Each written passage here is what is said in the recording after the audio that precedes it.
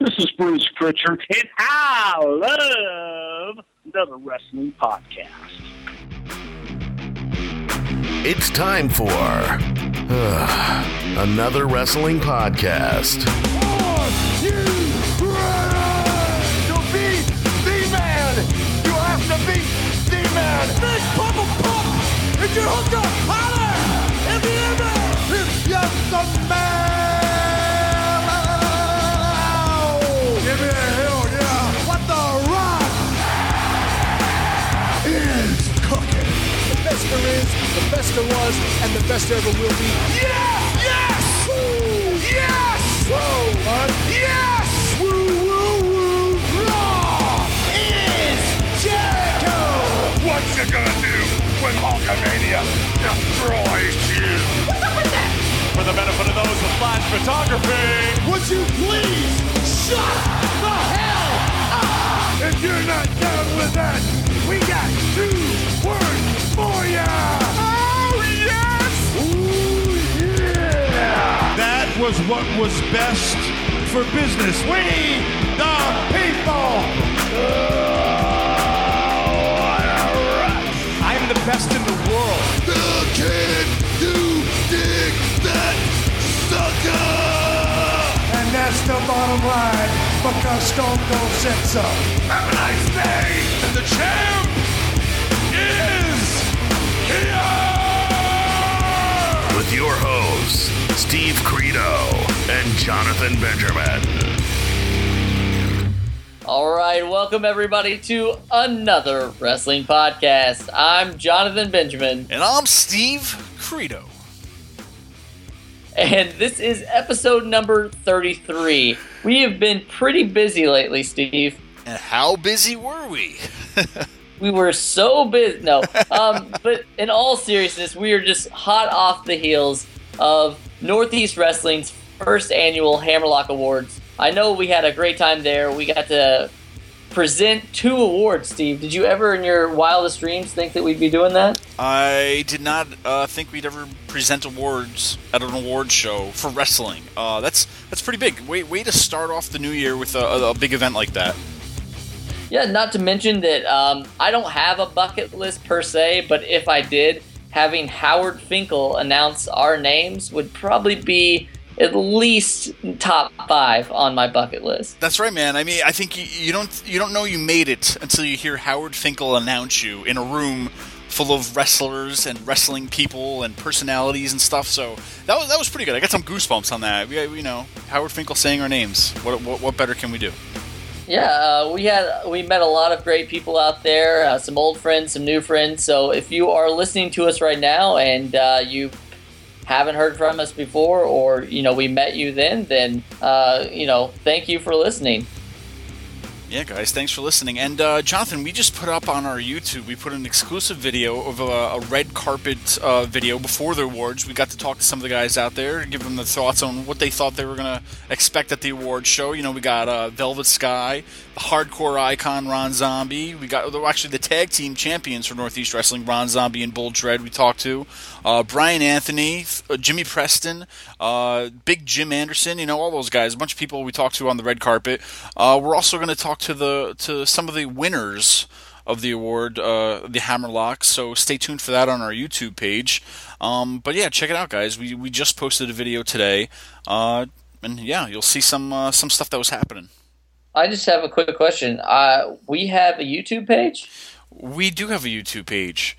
We have a Facebook page. We have a Twitter page. We even have an Instagram.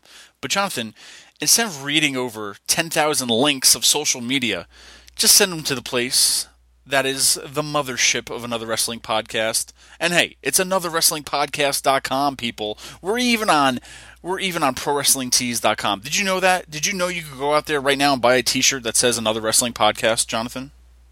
I did know that, and it made for great Christmas presents this year. Lots of my friends and family got them, and they were wondering to themselves, what is Another Wrestling Podcast? And luckily for them, the name and the website were on there so they could find out pretty easily. So a lot of great things that have been coming up for us, and 2014 was such a great year. I don't know how we can top it, but we're damn sure going to try. I don't think we even need to try because I think it just comes naturally to us, topping the past show with the present show, and so on and so forth. I mean, 2015 is going to be, I think, the year of AWP. Yeah, and you know what? Today we're really kind of going with that. We're going with a bang today. We get to talk to none other than, you may know him as Brother Love or Bruce Prichard, but it's the same guy. So he's going to be on today to kind of talk about what he's been up to lately, what he's done in the past, and we hope we can find out a little more info about a certain signing that he has coming up on Royal Rumble Day in Philadelphia. I love you. That's a horrible impression, but that's kind of what he did. He pretty much told people that he loves them. I don't know. I love you too. It's the love show, I guess we can call it. Yeah. It was what it was. It is what it is. It was. Yeah, what no, it was. it was a good try. You gave it the college try. That's it. But yeah, I mean, what another great guest we have this week. But he has a big appearance coming up on January 25th down in Philadelphia. He's going to have, I'm calling it the Great Debate. I don't even know if it has a name, but it's Bruce Prichard, Eric Bischoff, and Chris Jericho having a little, debate about the Monday Night Wars and pretty much, how both sides took it. So hey, we're going to talk to him before he even shows up there. So stay tuned, guys. We're going to have Bruce Prichard in the studio coming up. So Jonathan, we've talked with wrestlers. We talked about wrestlers. We've talked about, certain situations. We talked about the Attitude Era. We talked about... What did we talk about? Well, I'll tell you, if you go back and listen to some of our other shows, you would know what we've talked about. You think I haven't been here for the past 6 months, maybe? Yeah, no. No, we've talked pretty much about everything that you can talk about. Obviously, there's a never-ending supply of things. Is there what do you want to talk about today? I'm going to say it's dealer's choice. Jonathan, the one thing we really haven't talked about are talk shows. I mean, what better place to talk about a talk show than on I guess you can kind of call this a talk show, but not as what we want to talk about. I mean, some of the most famous talk show segments ever, from Piper's Pit, The Peep Show, The Brother Love Show, Hello, The Snake Pit. There's tons more we're going to be talking about, but do you remember these? I mean, these are pretty much a staple in pro wrestling. I mean, talk shows on a wrestling show are pretty much, a thing. That's pretty much it's a thing that keeps the world of wrestling going. Like having interview segments of famous guys who had their own segments. I guess I don't really know how to put this all together, but you know what I mean. Yeah, no, I think that this has been, as long as there's been wrestling, the interview has been a way to kind of get to know another wrestler on a different level, maybe introduce another wrestler. There's been makeups, there's been breakups. It's all happened on these interview segments, and I know in my head right now I've got at least top five moments for things like this. So it'll be interesting to talk to you and see which ones meant the most to you. I think what I'm going to do right away is I'm going to talk about one, and I don't think it's going to be one that you're gonna talk about, but it's fine. The Snake Pit. Now, Jake Roberts had this, and I remember it being kind of a creepy. It looked like a cave, and there was like a cauldron, and there was kind of smoke rising out of this thing. You're familiar with the Snake Pit, correct? I am familiar with the Snake Pit, Jonathan. Glad you asked. Yeah, so the Snake Pit for me was probably one of my favorites just because it had Jake Roberts on it, and as a kid growing up, I absolutely loved Jake Roberts. So I think that the one that's most memorable to me, and I didn't know it at the time, but now that I'm older and I've learned a little bit more about it, is definitely one that stands out to me. And it was when Jake Roberts had Honky Tonk Man and Jimmy Hart on the Snake Pit. Are you familiar with this? I am familiar with it, yes. So, for whatever reason, Jake and Honky were mouthing each other back and forth. Did you just say honky? Oh, I said honky. Is that PG? It's PG. It's fine. Okay. It's for all of our honkies that are out there listening. So they were kind of fighting. They got into it, and you see Honky Tonk storm off the set, and he comes around from behind. He ends up cracking Jake Roberts in the head with a guitar. Jake hits like the cauldron, falls down like a sack of potatoes. Now, what about that isn't, there's nothing about that I guess really seems that odd, except for the fact that you look at the guitar shot, and years later you would find out that it wasn't a gimmicked guitar. And what we mean by that is it wasn't a balsa wood guitar that would just explode on impact like most of the guitars do in wrestling. So that was an actual fiberglass guitar that no one had rigged prior to the snake pit. So in a lot of videos that Jake has said, he attributes a lot of his drug use to that moment because he got hit so hard with that guitar, he slipped a couple discs in his back and started working altered state because he was in so much pain. Wow. So, it maybe is not the most memorable interview segment, but it's definitely something that happened on an interview segment that I was just... It's such a memorable thing. Yeah, and you bring up a good point, like memorable things that have happened on these so-called segments. You know what I mean? They're interviews within the show. I mean, you can even go back to Piper's Pit. You said that was the most famous. I think this next moment was probably one of the most famous. Is when Piper cracked Jimmy Snuka over the head with a coconut. That was probably one of the biggest things to ever happen on a talk show. And all these talk shows usually end up with somebody fighting eventually, but you know what I mean? It's just amazing how we've come through the years to where, these talk shows have been a staple. I keep saying that, and that's why I want to reinforce it because, when you look at pro wrestling, you always look at these famous talk shows, the Brother Love Show, Piper's Pit, so many things have happened on each show where they've had weddings on them. I believe, I could be wrong, but I mean the weddings, the barber shop, the breakup of the Rockers. That's another big moment. Every time I think of another person's show, I think of that one moment that probably cemented that show's legacy in its history. You know what I mean? Let's talk about those two. What are your thoughts on Piper's Pit with the coconut, and maybe talk a little bit about the barbershop and our friend Marty Jannetty going through the barbershop window. No, I definitely think that those are two of the most iconic talk show things, and I think we're seeing like a reoccurring theme. To be a memorable talk show, someone has to get like busted open with a coconut. They have to get hit over the head with anything. Highlight reel with Jericho. He sent Shawn Michaels through the TV, the Jeritron 5000. But the barbershop and Piper's Pit were two of the most iconic, and for different reasons. Piper was an amazing talker, and he's one of the best in the business. And he would go on there and pretty much just say whatever he wanted. And most of what I remember about Piper's Pit are the things that he would say on there. And he said certain things that back then were, they weren't PC back then, but controversial in a way. Yeah, they're definitely not PC now. The whole thing with Jimmy Snuka, he was basically making fun of Samoan people and making fun of the women, and said that they're shaped like a pineapple, and it got Jimmy going, and then he cracked him over the head with a coconut. So I think that moment, but one of my favorite things that he's ever said is, you do not throw rocks at a man who has a machine gun. And that doesn't really even make sense.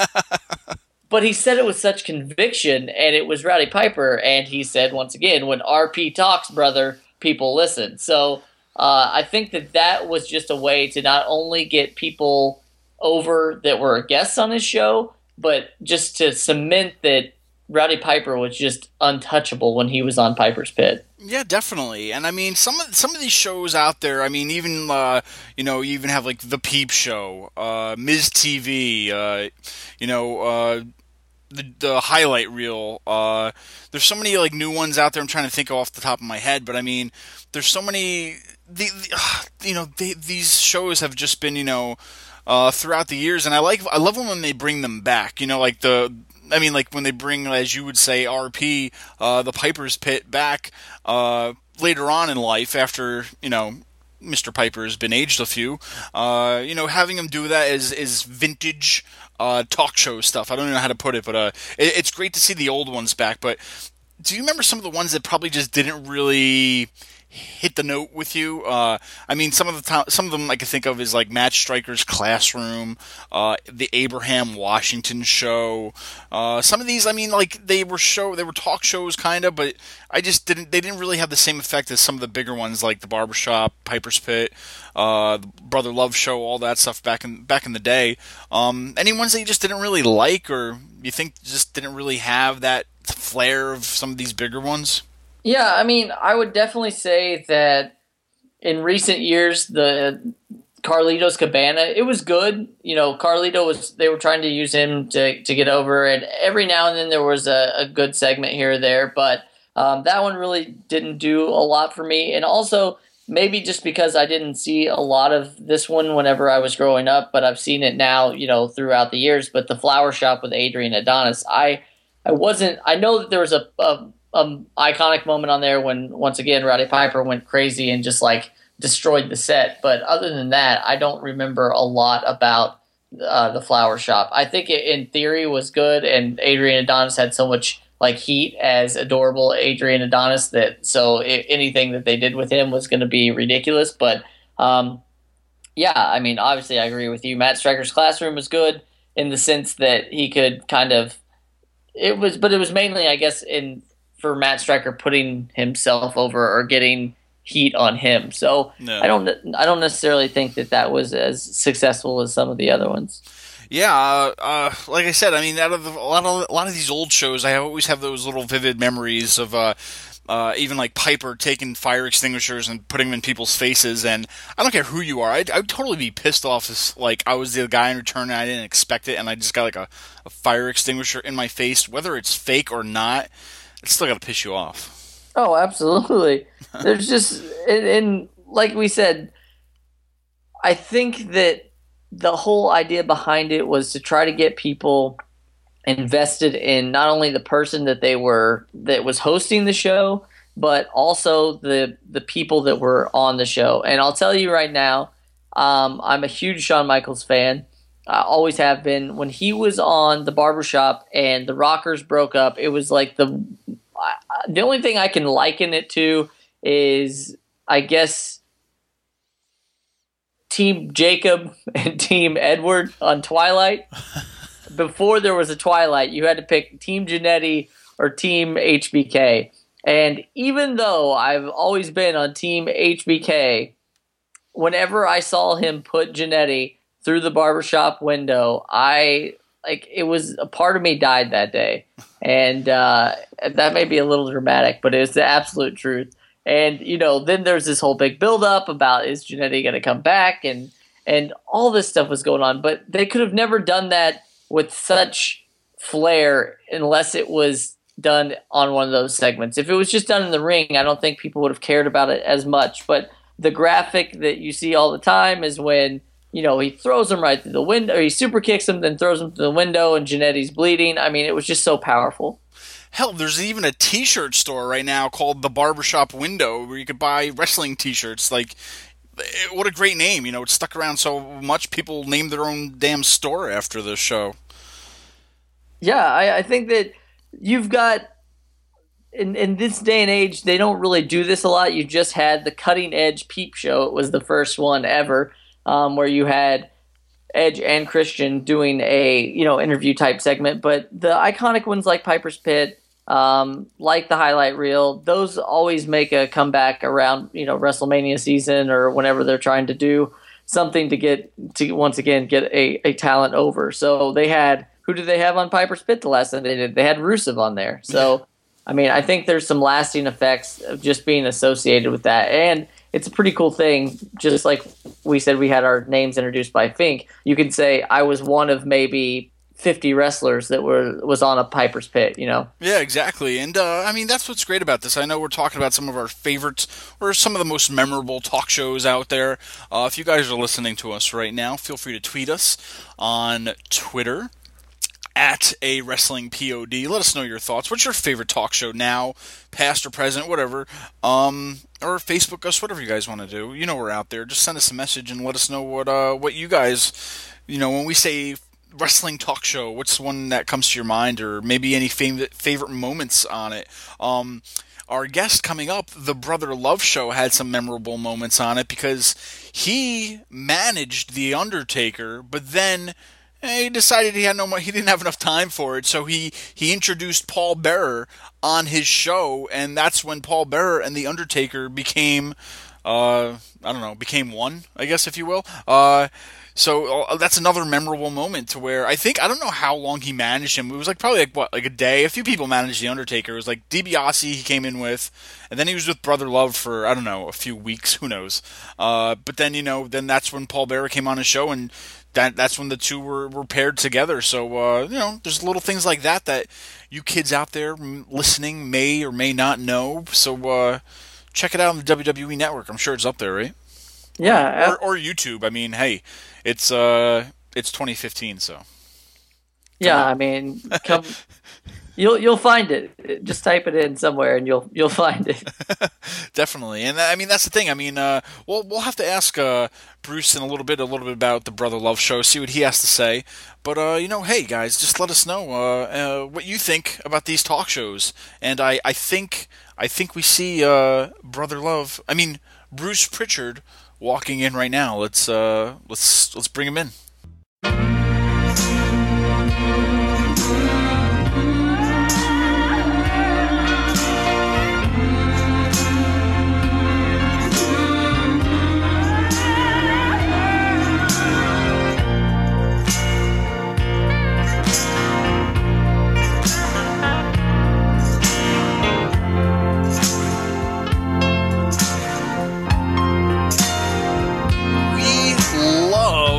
Our guest today, he spent time in front of and behind the camera helping create some of professional wrestling's greatest moments. Please welcome our guest, none other than Bruce Prichard. Bruce, thank you. Hey, thank you guys for having me on, man. Look forward to it. No problem. So tell us a little bit let's get right into it, because we have a few things to tell the fans about. You and Eric Bischoff are going to be having an autograph signing on the 24th in Queens, New York at the Wrestling Universe. On the 25th? No, we're going to be 25th in Philadelphia. Oh, Philadelphia. Yeah, we had that next. So we thought we were doing a signing too, but that's the big deal, right? Wait a minute. Debate. Hey, you know what? We are doing a signing, so thank you for correcting you. That's before the big debate. I was all ready to cut you off, man, and you guys saved the day. Thank you. No problem. Yeah, well, just a little plug for the signing. But, yeah, more importantly, the great debate we're having between you and Eric Bischoff, moderated by Chris Jericho. Tell us a little bit about that and what maybe the fans can expect. Well, this is something that I don't think has ever been done before. And the way this all came about was it's simply whenever Eric Bischoff and I get together and we sit down, we have a couple of adult beverages, and people start talking about, hey, you remember back in the day, you remember back in the wars when we did this and you did that, and everybody, always has their own opinion and as to what happened and how it happened, if you will. And Eric and I were there. We were on different sides. So he'll answer one way, and I'll usually answer completely the opposite. Well, no, that's not the way it happened, because it happened differently from my point of view. Mm-hmm. And it's not necessarily that either one's right or either one's wrong. It's just we saw everything going on from two completely diverse viewpoints. Mm-hmm. And it would, we would have some healthy arguments, and it became informative, actually, for one another. It was got to the point like, okay, why did you do this then?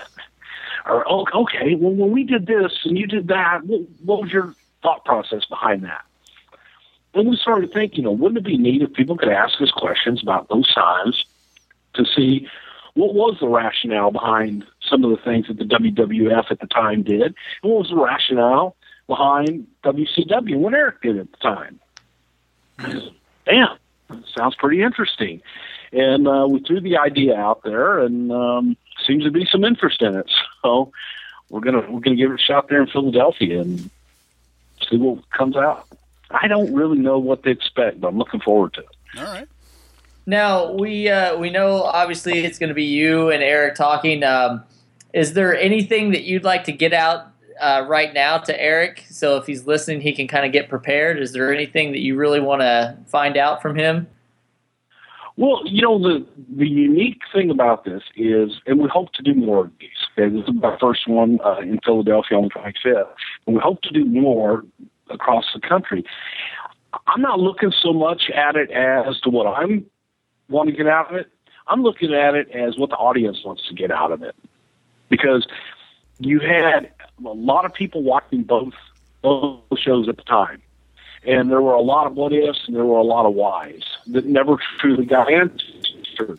So it's not necessarily what either Eric's looking to get out of it or I'm looking to get out of it. Hopefully we're going to be able to answer a lot of those questions that the audience has been wondering all these years that they never got an answer to. And that's what we're looking for. And the other thing about it is we're not going to have a set agenda per se, other than kind of a debate formula with Chris Jericho being the moderator and trying to keep the boat in the water, so to speak. But we're looking for every show to be different. We're looking to kind of build off of whatever the audience interest is and kind of take it from there. Definitely. And now, what are your thoughts too? I know you said about Chris Jericho briefly, but he just came in on this. And how do you think he's going to do as a moderator between both of you? You think we'll keep it neutral or what? I think it's going to be great personally because I don't know. I don't know the answer to that. Chris was on both sides of the war when both sides were doing great. So he was with WCW when WCW was overtaking the WWF. And then he was with the WWF when they were overtaking WCW. So Chris, in and of himself, has a very unique perspective. And add to that the simple fact that when we announced that we were going to do this show, Jericho called us wanting to be a part of it. Wow. And asking how he could help and if there's anything he could do. And when we said, yeah, man, let's put it on your show. Let's help us get it out there. And in doing so, Chris was like, God, yeah, I'm going to be in Philadelphia. I'd love to be a part of this.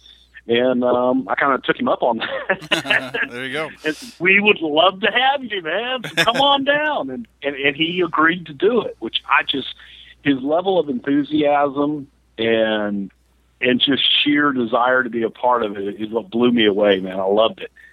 So that in and of itself was pretty neat. So he's coming prepared. He's coming loaded for bear. And we'll see what happens. All right. Now, it sounds like a great event. For those of you who are wondering how you can find out more about this, you can go on rfvideo.com. And I know that it's not going to be recorded. So if you are in the area, you need to be there in person because that's the only way you're really going to find out about this event. And again, it's all going to be with audience participation. You've got a question you want to ask, come and ask him, man. We're not going to duck anything. All right. Now, we're going to come back to that here in a little bit. We're just going to talk to you about a few things. But now, you grew up in Texas, which was obviously like a huge hotbed for professional wrestling. What were your earliest memories of professional wrestling? My earliest memories were of the Funk Brothers out of Amarillo because I lived in El Paso at the time. I was born in El Paso and saw the Amarillo television, which was the Funks, Dory and Terry Funk. So my early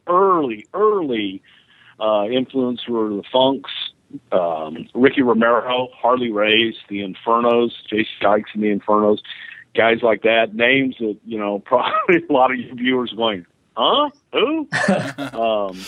But those were the first guys that I remember. And we moved to Houston where Paul Bosch was the promoter, and it became Wahoo McDaniel, Johnny Valentine, Jose Lothario, and guys like that. So those are the early formative years, late 60s, early 70s. Sure. Now, did you ever have like a plan B once you started working in the wrestling business, or do you guys ever think about that when you start working in wrestling? What do you mean by a plan? I mean, hell, I didn't have a plan A. But you know, maybe like, hey, if I'll try this wrestling thing out. If it doesn't work, I'm definitely going to go do this later on. Maybe, I don't know. I think if you were to ask anyone that's known me when I was a kid, I had a one-track mind. I was going to be in wrestling come hell or high water. There was nothing that was going to stop me. And I never had a plan B. Right. It was, I worked for it. I worked towards it. And every opportunity that I had, I exploited to the nth degree just to be able to be in the wrestling business. I loved it. As a kid, I loved it. I love it now. And it was just a true passion. So, unfortunately, you know, in some ways, I kind of wish I had a plan B sometimes, but I don't know that I would have been able to do the things that I did if I thought I had a backup or if I thought I'll just go on and do something else. Mm-hmm. Only having that plan A and working towards it, that drive was there to succeed no matter what. Mm-hmm. Now, did your brother, Tom Prichard, wrestled actually? When you both kind of got into the business, he was a little bit older than you, but did you ever wish that you were actually wrestling, or were you happy doing all the other stuff you got to do? No, I always wanted to be a wrestler. I had, Tom's a stud. And Tom was natural, and I know I'm a little prejudiced here, man, but Tom was excellent. And a great, great worker, great talent. I didn't have that gift. And I would have loved to have wrestled. If you want to call mine a gift, I landed in the office. I had bad knees and landed in the office, and Paul Bosch, the promoter here in Houston, told me from the time I was like 16 years old, you want to be on this side. And that was the side that I chose. And I never got out. I loved it because by being able to be in the office and later on being able to be a part of the creative process, you get to be everybody. You don't just have, you're not just playing one character. You're not just worrying about your own thing. You get to worry about everybody and everything. Mm-hmm. And that's a lot more fun.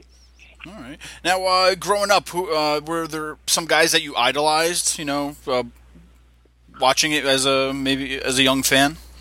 Oh, the Funks, the Briscoes, yeah. They just were. I don't know if there were any better. To watch a guy like Jack Briscoe in the ring was magic to me. Same thing with Dory. He and Dory could do more in an hour without doing anything than anybody had ever seen in my life. Nowadays, if you were to go back and watch some of those matches, some of these kids would look at it and say, well, they're not doing anything. And not understand the psychology and what was put into that particular match, and then how every single thing that they did in ring meant something. Everything they did was another chapter in the story. Mm-hmm. And it drew you in.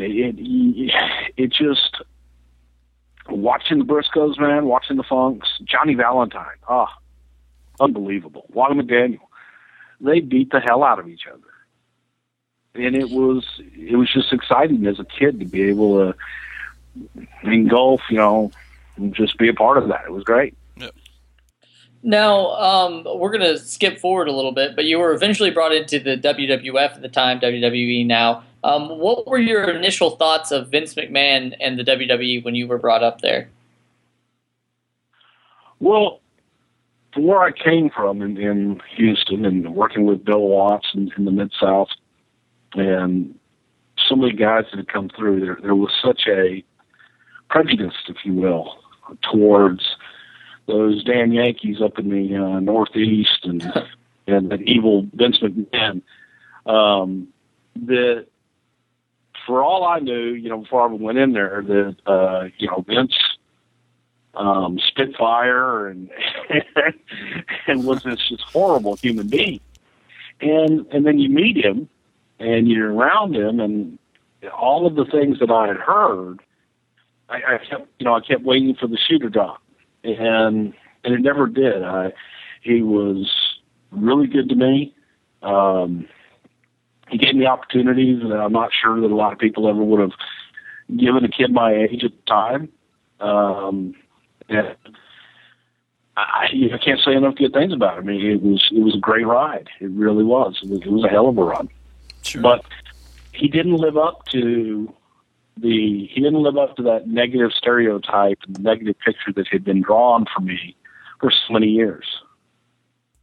And there was a part of me that was terrified to go up north because, again, all the rumors that you hear, and you got up there and was a bunch of people doing business and working together to make the best product that they possibly could. All right, now, your persona, Brother Love, was pretty controversial at the time.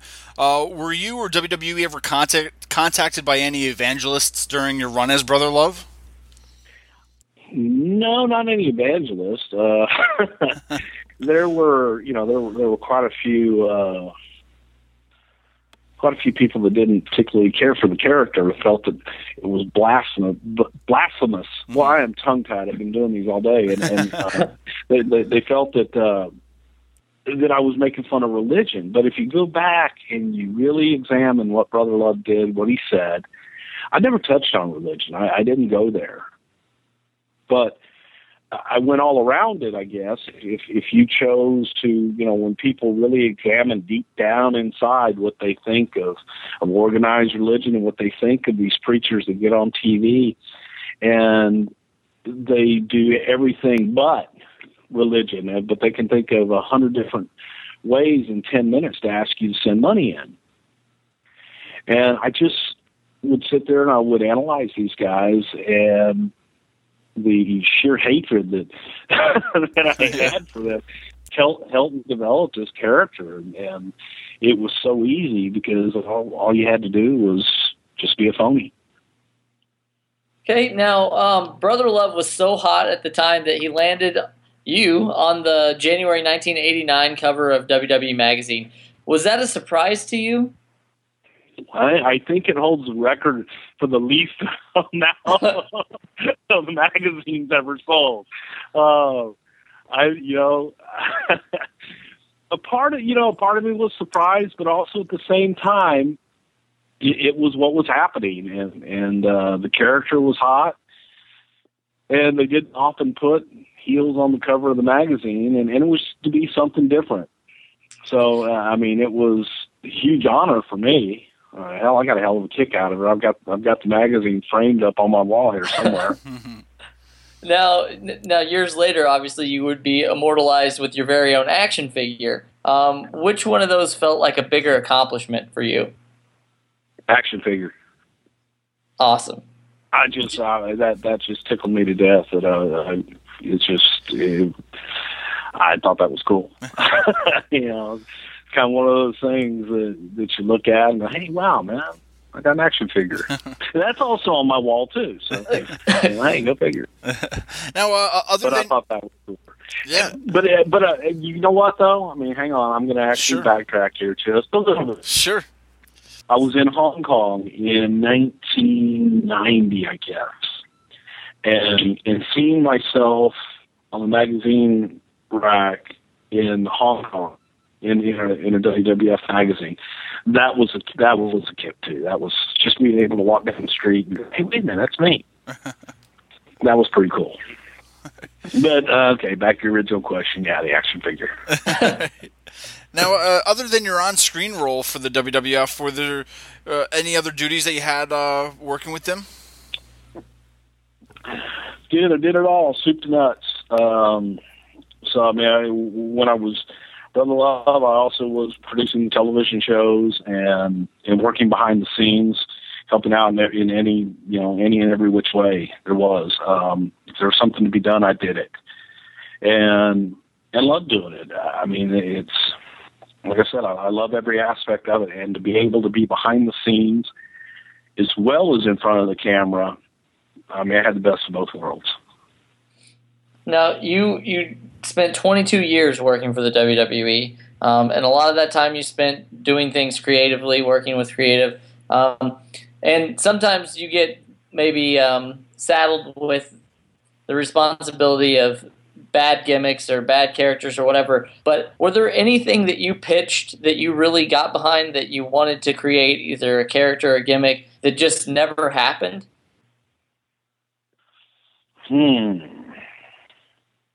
Like, is there another? Is there like another clown out there somewhere, or another Man Mountain Rock that we don't know about? God, I hope there's not another Man Mountain Rock. No, it was. You have to try things to see if they're going to work or not. Yeah, I mean, who knew on a lot of characters. And some things that you thought were going to be a huge hit, it just didn't work. That's a tough one. I don't think I've ever been asked that before.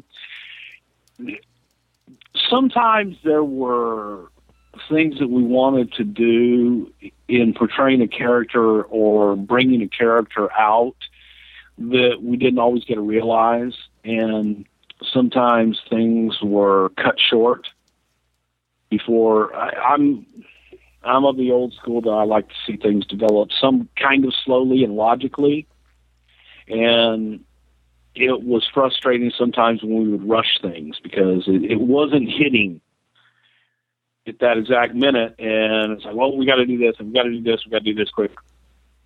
And there were probably a few of those, but to have any particular, I can't really think of one right off the top of my head that I'd say, well, we wanted to do this, and it didn't work. There's a lot of stuff that didn't work.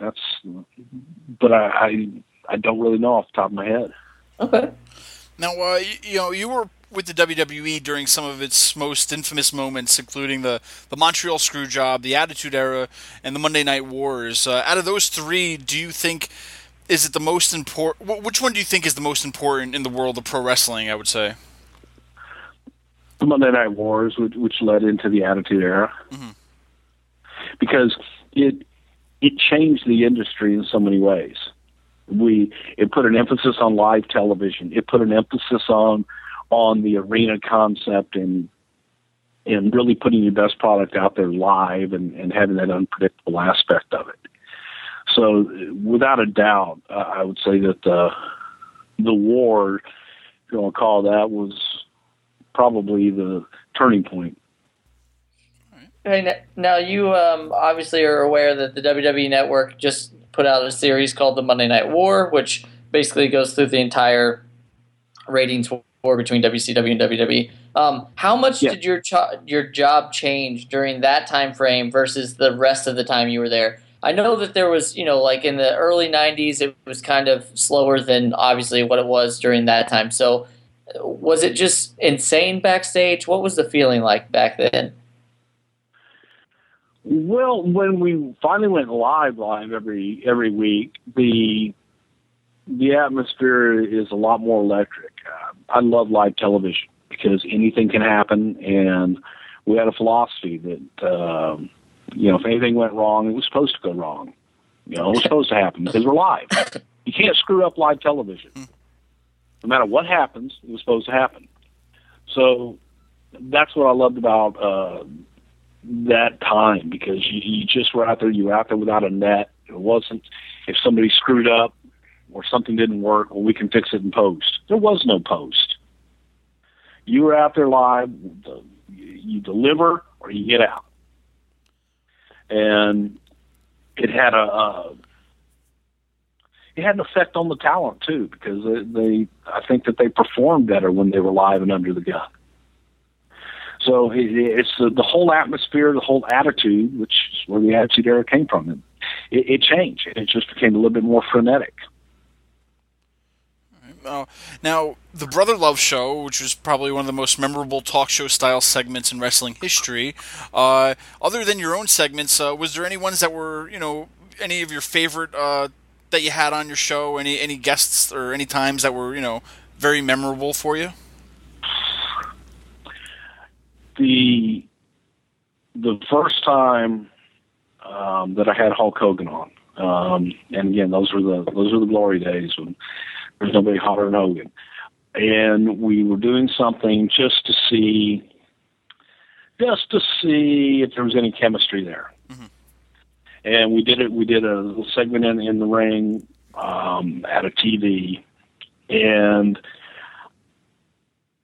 it was. I mean, I remember just having goosebumps from head to toe because it was just so electric and magical. So Hulk was always a favorite. Jake, please, I could go 2 hours with Jake talking. Love Jake. Let's see, Hogan. There's a lot of them, but those are the kind of guys that stick out. Anybody that could battle verbally back and forth, I loved. Mm-hmm. Absolutely loved it. And when Piper, can't leave Roddy out because I stole so much from him that I loved working with him, and I loved the fact that we would talk about nothing. So we knew what we needed to do, we knew what we needed to get over, and we just went out and did it. I never knew what was coming out of his mouth. For real. I never knew what was going to come out of his mouth. And him, me. So we worked off of that, and I think he enjoyed it. I know I did, because it was just that unpredictability that he thrived on. So yeah, Piper was great too. You also had a pretty mean Piper impersonation, if I remember correctly, too. Yeah, he didn't like that. Yeah. Now, one of my favorite brother love moments of all time was in 2001, and I'm pretty sure you know where I'm going with this. WrestleMania 17, the Gimmick Battle Royal. How did you get involved with that? Boy, you got me. That's kind of one of those. I might have left the room to go to the bathroom, and I'm not kidding about this either. And came back and looked at the names on the Gimmick Battle Royal. And, what the hell is he doing in there? And I just thought everybody was kidding at first, and before I knew it, it was here. And that was, I mean, you talk about a thrill to be in WrestleMania in your hometown. 70,000 plus people setting a record in the Astrodome. Yeah, that was a little kick in the ass. That was great. Yeah, that's one of those high points. All right. Now, as we said earlier, you were with the WWE for a long time, but after leaving the WWE, you went to work for Dixie Carter and TNA. What did you expect when you got there, and were your expectations met, or did they fall flat? I didn't expect anything. I didn't. When I left WWE, I didn't watch anything for almost a year, a little over a year, and I started watching back again, and I watched both products, and I didn't know a lot of the guys either. It was a young group, and I knew obviously Hogan and Bischoff and those guys, but I didn't know a lot of their homegrown talent, and it just went in with an open mind, and there's a lot of good young talent there.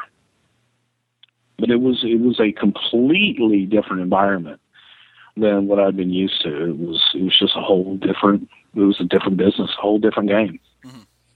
Now, you like you mentioned, you worked with some pretty infamous names, Hogan, Bischoff. You also worked with Vince Russo. Now, obviously, I don't know him personally or even at all, but he gets a lot of people's blood pumping. Did you get along with Vince, or is he somebody that you don't get along with either?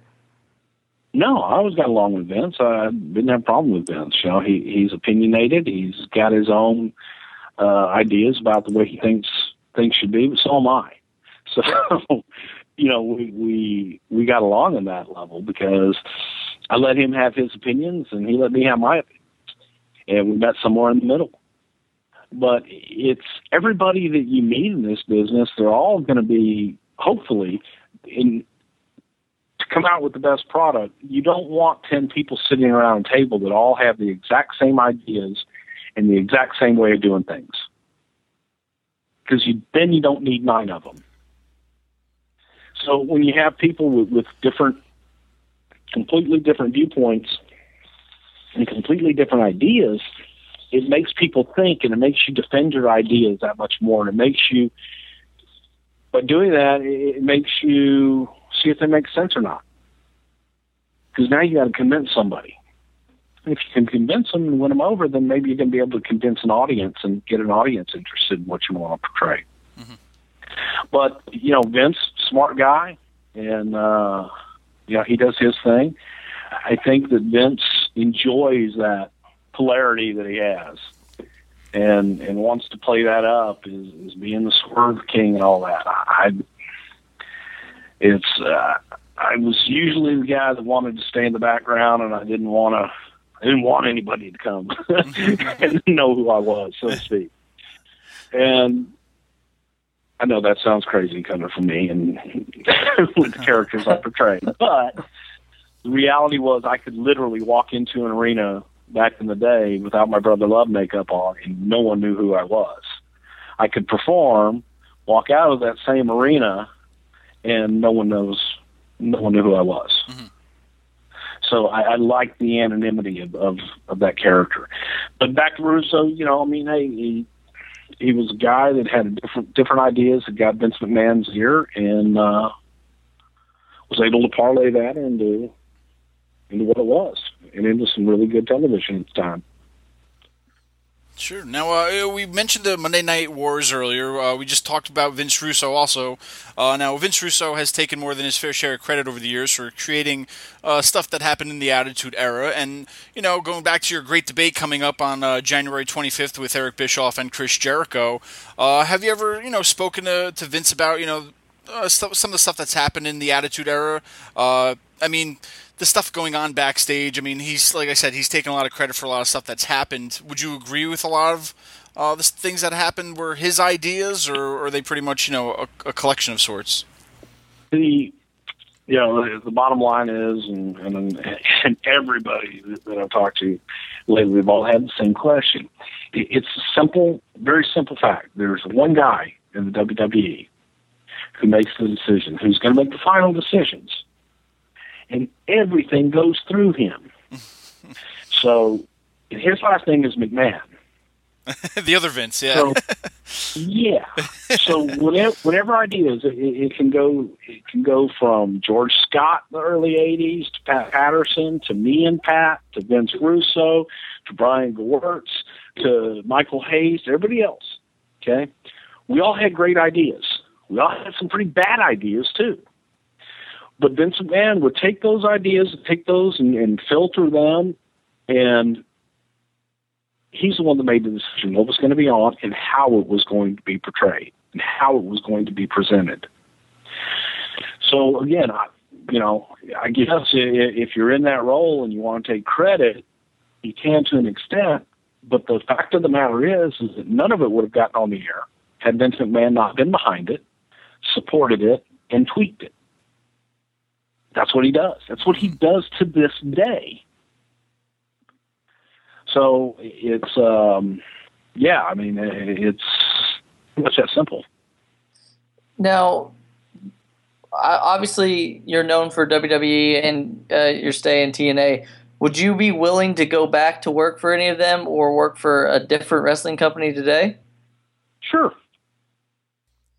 Is there now with the advent of the internet and all this stuff, there's a lot of more gritty company. There's Lucha Underground. There's a lot of independent promotions that are actually starting to get TV time and stuff. Ring of Honor to name one. Is there one that you've had your eye on before that you thought you'd like to try your hand at, or? Well, currently I'm working with the Reality Wrestling here in Houston, which is Booker T's organization.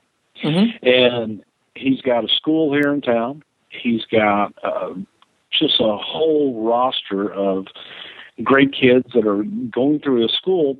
But he just recorded his 50th television show on Saturday night. And I've been working with him, and I've been working with him with the kids at school and at TV and everything. And I've never seen a better, from bottom to top, group, independent group, if you will, than what he's got. And he's got some very promising talent there. And it's just so, for me, as I left Saturday night, I just thanked him for allowing me to be a part of it, because it's young talent that want to be in the business, that want to learn, that come in without a preconceived idea of what they think it should be, and get to work with them and just see what happens on the other side. I'm having a blast.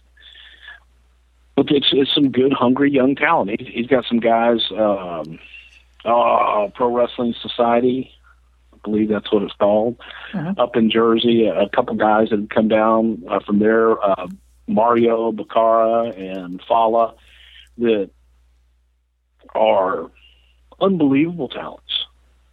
They're going to be, you give them a few years, and they're going to be in the show. Booker just introduced 2 new talents on Saturday night. Again, he's got a couple kids out there that are 19, 20 years old. A couple years, they're going to be in the show. So that's exciting to me. I just love that aspect of the business, and seeing these guys when they're first coming up, and is Grill Monsoon, you say they don't know shit from Shinola, and watch them develop as stars. All right, now on Twitter, we've seen that you've teased that there may be a book in the works. Is there anything maybe you could tell us about this or the upcoming project, maybe? Man, I had been writing a book for a while, and I get to these points where I just stop writing, and I go back and I read, and then I start tweaking, and I have to learn to leave it alone, I guess, because I end up tweaking more, and I feel like I just get further and further behind. But the concept behind it, the idea behind it, is simply to tell stories. And it's a feel-good book. It's not a tell-all. It's not a, I was born 1963. It's not that. It's little stories like talking about Paul Bosch finding religion, and how these little episodes and stories.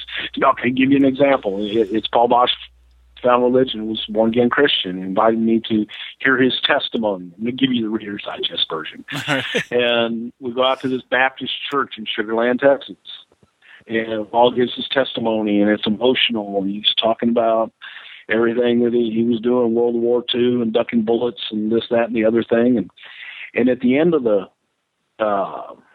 deal, they ask everybody to come down, and the preacher gets up, the minister of the church gets up, and he tells a story about how he was on a hunting trip with 6 other ministers, and they were up in the mountains, and they were on this road, and they came upon a sheep that had stepped in a hole and broken its ankle. And the rest of the flock left the sheep on the side of the road to die because he couldn't continue. He couldn't roam with the flock. He was unable. He had a broken ankle. But the Lord Jesus Christ, he will not leave you on the side of the road with a broken ankle. He will pick you up and keep you with his flock no matter what. And so they're telling this story and everything. And the next day, Paul comes into the office, and he sits down across from my desk and at the end of the day and asks me, he says, "So, what'd you think of the presentation last night?" I said, "Well, it was interesting." So, "Well, did you learn anything?" I said, "Well, I have a question." And he gets really excited, and he's like, because he thinks, okay, Bruce is kind of getting into this. This is good. He's got a question about what went on. Maybe I can help him and bring him to the other side. And I said, "Well, when that minister was telling the story about, deer hunting and the sheep on the side of the road and broken ankle and the flock and all that?" Yes. So, the question is, where was God? Why wasn't he looking out after that poor little sheep on the side of the road and those deer that these guys were pointing guns at? And he just gave me this disgusted look and got up and walked out. So, and it's just kind of a collection of different, things that have, anecdotes, if you will, that have happened to me throughout the many years in this business. It was different. You meet a lot of different personalities, and so so just kind of a collection of short stories like that. All right. Well, we hope that if you get this going, and you can definitely come back on the show and let us know a little more about it. Lightning round. What is your favorite bad gimmick of all time? Bastion Booger. Do you have a favorite mini Vince McMahon story that nobody probably knows about, or I don't know? A mini Vince McMahon story? Not like a miniature Vince McMahon, but a short Vince McMahon story. Wow, I've got lots of those. Wow. Or any funny moment? Well, okay, real quick. Okay. The first time Vince fired me, there was we were in Mid-South Wrestling, and Ernie Ladd was the booker, and Ernie Ladd was explaining to Bill Watts why Vince was so successful. He's like, Bill, you look at him, and he's got Nikolai Volkov, he got the iron cheek. They're real, Bill. That's what Vince McMahon's doing. The man is a genius. Vince McMahon is a genius. He knows what he's doing. So I'm telling Vince this story. That, and so like something would happen, and Vince McMahon is a genius. And so he calls me into the office to let me go the first time, and he's sitting there with the other guy across the way, and he says, Bruce, I'm sorry, I left out the most important part. He goes, Vince McMahon is a genius. He fired my ass. That man is a genius. And I always laugh because Ernie was talking about the man's genius and he fired his ass. So Vince brings me. See how I screwed that up? You guys rushed. What do you think you will be remembered most for in the world of wrestling? Probably Brother Love. Okay. I think it was the most out there and most visible. Who do you think's the best talker in wrestling today? Today? Yeah, today. Anybody come to mind? Because I love Bray Wyatt. Heyman is excellent. Bray Wyatt, I just am mesmerized. I think he's tremendous. Hell of a future. Okay, and it can be today, it can be of all time, whatever. Who is your favorite wrestler? My favorite is probably The Undertaker. Okay. Just because I love the gimmick, love the work. Lightning round. And now the big news today, thoughts on the Macho Man finally getting inducted into the Hall of Fame? About time.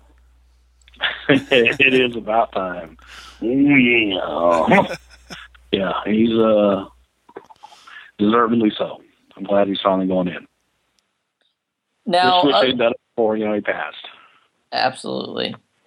Now, other than coming to see you Royal Rumble weekend in Queens for the signing and at Philadelphia for the debate, where can fans keep up with you today? Do you have? I know you're on Twitter, right? Mainly my Twitter and my Facebook, okay. But I don't do a whole lot on Facebook just because I just kind of like less than however many words I'm allowed on Facebook.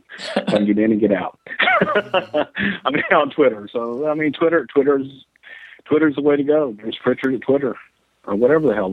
You know how to get there. Yes, we got it. I'm an old fart. I just have it. Well, Bruce, we really appreciate your time and for joining us today. We thank you. Guys, thank you very much, man. I had fun and greatly appreciate you putting me on. And hope everybody comes out to the signing in Queens and comes on out to Philadelphia. You guys going to be there? We're going to actually be up here because we're a few hours away, but we got some Royal Rumble stuff going on. We got planes and cars, I know. But thank you so much, though. We really appreciate it. Thank you, guys. I greatly appreciate it as well.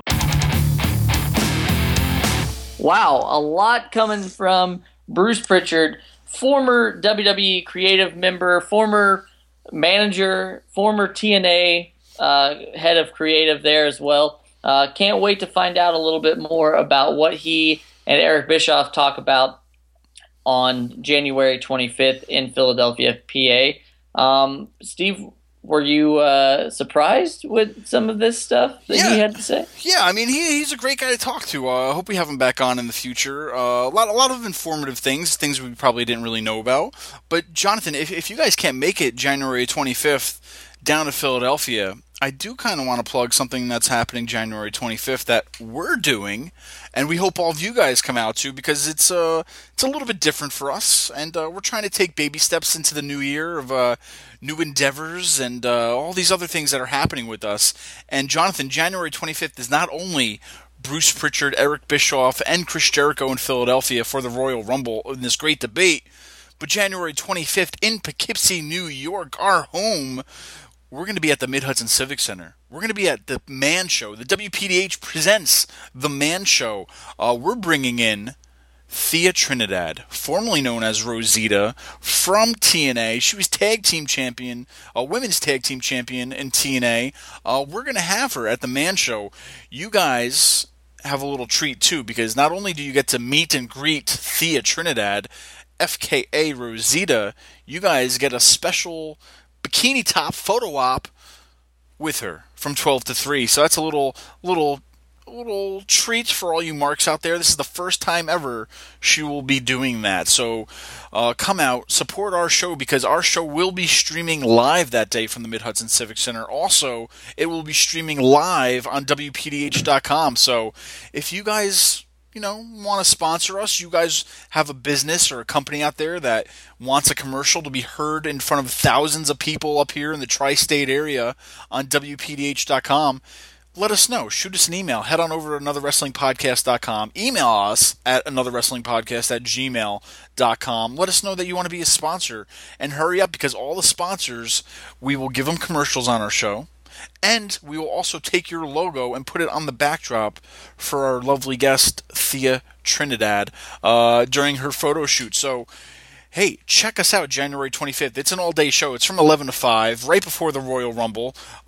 Make sure you come on out to Poughkeepsie. Come over, say hi to us. If we're talking and doing our live show, come by, say hi. Don't be afraid. Don't be shy. A lot of you people out there are socially afraid to talk to people anymore. All you guys are too much into your iPhones and Facebook and Twitter that you guys don't know how to talk anymore. So please, Jonathan, you don't bite.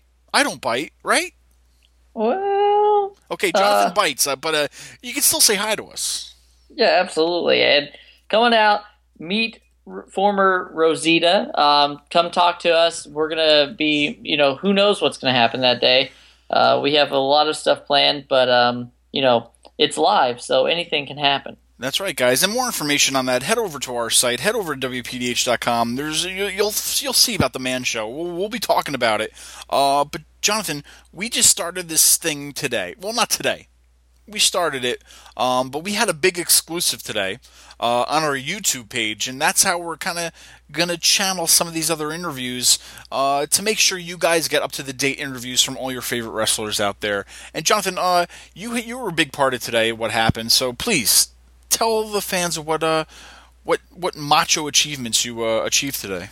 So, yeah, absolutely. Today was an amazing day. Macho Man Randy Savage going into the Hall of Fame. We wanted to find out a little more information than what we got last night on WWE. So we spent the extra time and we talked to none other than Lanny Poffo, Randy Macho Man Savage's brother, and we found out some information that probably all of you want to know about his going into the Hall of Fame. Were there some caveats about it? Also, who decided that Hulk Hogan was going to be inducting Macho Man Randy Savage? So you should get on there, youtube.com/anotherwrestlingpod, anotherwrestlingpod. We have a lot of exclusive interviews coming up, not to mention, not only that, we have Alex Porteau. You may remember him as the Pug in WWE. And we have a lot of videos, like Steve mentioned earlier, from the Hammerlock Awards on our YouTube page. That's right. I mean, we're more than a website. We have a lot of media happening. We're more than a podcast, I should say. We talk, we videotape. I don't know. We write, we speak. We pretty much do it all. We are the Renaissance men of the media world, the social media universe. That's what we're doing, guys, to bring you up-to-date interviews, exclusive stuff that's happening, because we were just featured on FoxNews.com with our Macho Man Lanny Poffo interview that we had today. It's blowing up the internet right now, so check it out, guys. We're happening right now. We're all over.